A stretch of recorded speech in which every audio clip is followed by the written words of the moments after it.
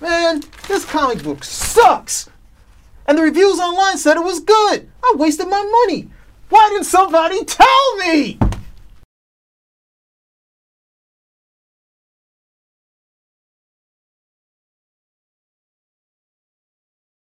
Hey everybody, this is SPINNERRACK. We're doing comic reviews. This is PD right here, and we have Calvin Ellis. Good to be back. Let's hit it. Now, in the present day, there's a female Thor. That's Jane Foster, and we decided for this review to go back in time to see the last. Well, she had other stories within the original run. Go back in time and see why she should not be Thor. No, that's not what we're going. We're going back in time to our last sort of official visit with Thor. She does appear later in the Kirby run, but it's just sort of a glimpse at her where she was at. But this is our final story where Thor has finally decided that, you know what, he wants her as his woman. He wants to bring her to Asgard, to bring her to his home, and he's bringing her there to meet her father, like to really meet him. And they go to Asgard. And then Odin has this plan that he's come up with that she has to actually become a goddess for them to be together. So Fair enough. I don't know, but Odin has these weird ways. So Odin gives her power and she's using the power she's unused to it. Can you move over to just a second, Cal, just so we can see Jane in her outfit? Yeah, there she goes. She has a little outfit. She's able to fly and whatnot. But she's kind of weary of it. I mean, she only gets one day with these powers. Then either you're worthy or you're not. But not everybody's worthy. Not everyone has worthy. Exactly the point. That was exactly the point of the story. There we go. So then they have to go to this. They go and decide there's a final test for Jane Foster. She's going to go into this room, and there's something that looks oddly in the room, in this dark room, that looks like the Four-Armed Terror. It's good to see that, Kirby decided, I'm not letting this design go to waste, so I'm bringing it to Superman. So Jane, of course, is totally freaked out by whatever this menace looks like. We can't see his face. And then Thor comes and saves her. She's like, she almost shot out of a cannon out of Asgard. And Thor's like, Odin, you're playing this whole thing. Father, how can you do this to me? And then, of course, he's Odin, so he's like, he basically puts the hammer down. But then, of course, the Four-Armed Terror, or this monster, is called again. And who appears? We kind of forget Jane Foster because a warrior woman, Sif, comes in. And, yes, a real one. And she's a part, in the real Norse gods mythology, that's to be Thor's wife. So it's like, oh, wow, and she's a hottie? This works out perfectly. Jane who? No, Jane Foster. Well, Jane Foster is different. They added a different dynamic when they added Sif. But this is our goodbye to Jane. There was some issues. I mean, there's also some issues with Odin. But, this was our goodbye to Jane. So it's kind of odd going to the present day and she now being worthy, which we already proved. Whether you like the story or not, this is what it is. She kind of freaked out completely from the moment she got on Asgard. So kind of freaked out. Like she was scared of everything. She did a full freak. She went totally. Which for me was a great story because a lot of people assume that, hey, if they're just given God-given abilities, on the level of what Jane was given, which she wouldn't have been on Thor's level either. Okay, she would have been like a lesser god, if you want to say to that. But the ability to fly, everybody thinks, oh, if I got the ability to fly, it'd be great. No, not everybody would be able to handle it. Not everybody would like it. You have spent the majority of your life living one particular way, having additional power. And this is something that we've seen in all these modern shows, that powers are this liability, that powers have these repercussions, these drawbacks, and all this other sort of thing. In that storyline right there, it's like, hey, if you want to be with Thor, no problem, but you have to live as a god. You can't, look, she can't be there as a mortal.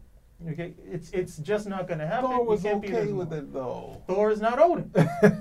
Odin has all these weird rules. Odin is the guy who sacrificed one eye and crucified himself for 9 days in order to get wisdom. He knows what the heck he's talking about. So if he says this is the case, no problem. But the whole idea, it's no different than what he did with Thor. You can't have this hammer unless you're worthy. You have to be worthy of it. Jane, these are the abilities. And mind you, Jane didn't say in this story, hey, you know what? It's just one day. Let me see if I can get used to it. Jane said, get me the hell out of here. It wasn't like Odin said you have a time limit. Jane said, no, I don't want to do this. Send me back home. I don't like it here. I don't like this and I don't like it. And that was the end of the story at this point. And she was given 3 tests that were pretty, I mean, the first test was just fine. And she, you know, it just didn't hold up to it. This first test was getting on the Bifrost and her getting freaked at that. Yeah. Like somehow it was real. It's never busy. This is the first day she gets out there. They're carrying trolls around. Jane Foster was not up to snuff. Okay, mind you, Thor loved her anyway. Okay, he did not stop and say, you know what? Oh, I guess you're not the woman I thought you were, Jane. And you know what? I guess all those other girls I was shagging, even though he wasn't with any other women at the time, his devotion to Jane was true to the point he was willing to accuse his father of setting the whole thing up. And the cynical person would say, yeah, Odin set this whole thing up. But Odin again, sets everything up. That's given too much to Odin. He's an all-father. That's given too much to Odin and not enough to Jane's character. Not everybody's worthy of godhood. They're just not. And the story plays out. Odin never passes judgment on her. Odin never gives her a time limit. She says she wants to get the hell out of there. He acquits her of what she wants, and that's pretty much the end of that. So now we jump forward to today, and somehow Jane became worthy. This is a dirty Not only trick. just worthy, she's more worthy than Thor ever was, even in that story right there.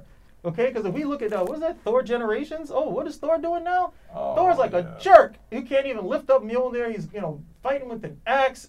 Though none of the prose edda ever says that he uses anything other than his hammer. So there, it's just whack. But this is, again, it's a story to remind people 2 things. 1, Jane was tried, she was weighed, she was measured, and she was found wanting. If you want to now say that she's worthy, you really have to explain what happened between then and now. And they did a lot to develop Jane's character. She wasn't just a nurse, she was EMT, she's running in a burning building, she's doing all this other type of stuff. Because every character, if you're a supporting character, these days the supporting character is no longer just like Foggy Nelson, where I'm a good attorney. Supporting characters now have to be almost just as good as the lead character, because everybody's got to be on. Because we don't want the other people who like that character feeling bad or that character feeling bad. But Jane was that particular supporting character, and they decided they would develop her more up to the point where, at the very least, she was more. She was a doctor now, so she went from being a nurse to a doctor, more competent in these areas. That explains that in that particular direction. We're never told why it is that she's now worthy to hold this hammer. We don't even know why Thor, to be quite honest, is not worthy to hold the hammer. But this is a great book to go back and look on, especially for those of you guys who are Jane enthusiasts. Wouldn't you like to know how it is that Jane went from being this lily-livered mortal into somebody worthy of holding Mjolnir? And how is it that Thor went from being this guy who was so in love with her to this cheating lech that we're being presented with? Here's how. People have never read this story, and the people who are presenting Thor as this repugnant shell of what he is supposed to be, embrace that. Because you can't have both. You can't have 2 noble characters running around. That defeats the purpose with Jane. Because if Thor's noble, he's got to have Mjolnir. It's turned from being a review to a slam on Jane. And now was there ever any doubt where this was going to go? But we don't like you, Jane. We know how comics go, and a lot of continuity gets steamrolled to do a different take that's completely against what happened before. But it's interesting to see, if you look at this and look at the older Thor, it was a little looser than the Fantastic Four, whereas they're like, all right, they made the new dynamic changes completely after this point, because it's then a Sif and Balder. And then you also had the Warriors 3, which were around, but it's like they added a new dynamic with the love triangle with Thor, Sif, and then Balder on the side, loving Sif, but not being Thor's best friend and not wanting to interrupt that. So it's interesting going back. I haven't, looked at that issue in a long time. It's a fun issue. It's sort of a quick exit for her and saddening, but because how tough Odin was all before that. He's just like, what is she doing? What? He's with that mortal again? Half your power, Thor. That's right. And that's the problem I have with Odin. He was almost a bad guy. Odin was no love lost. He was like, you want to go? Hey, gotta go. See you later. see you later. That's why Thor got mad. It's like you planned it. The way you made everything busy and crazy. Odin's job is Asgard. It's not to come over here to be, to be nice and kind to mortals. That's what he's got Thor for. And he's always telling Thor, hey, you're spending too much time down there. I'm trying to get ready. You ready to take over up here? And Thor's like, nah, no. They need help. I want to There's come a over lot here. of mess going on. He's like, I over want to there. come over here and, help out these mortals. He's like, and what happens with Mangog or Surtur, He took care of them. we got all this stuff going on over here. And Thor's He kind of did like, both. well, so, but I've always loved Sif. Surgeon. I've always loved Sif, and when they brought Sif on, I was like, yes, this is great. This is good. This is where he should be. I just never really cared for Jane Foster. And mind you, this is reading back.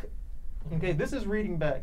When I got on, Sif was already a fixture. When I got on, this is like an issue or two before Walt Simonson, but Sif was now giving Thor the ultimatum that, look, you need to choose. It's either me or it's either me or Midgard. Because Sif was like, look, Midgard's cool. I don't live there. I'm an Asgardian. Asgard is my home. And Thor was, always divided between the two. And this is the issue right before 337. We get Beta Ray Bill in. And then Sif does the other thing. I'm going to go off an adventure with Beta Ray Bill. And Thor's like, you're going to what? He's like, okay, keep it closed. While everything is gone. So this is reading back. And Jane's character, there's nothing wrong with her as a turtle character. I just never felt she was a really good fit for Thor. And like Odin, I agree with him. It's like, when it was time to go, he's like, get out. Okay, no problem. All right, then, SPINNERRACK out. The slam job is done. That's right. We're going to keep on slamming until we get back the true Thor, the Odin son. Thanks, SPINNERRACK. You save me money.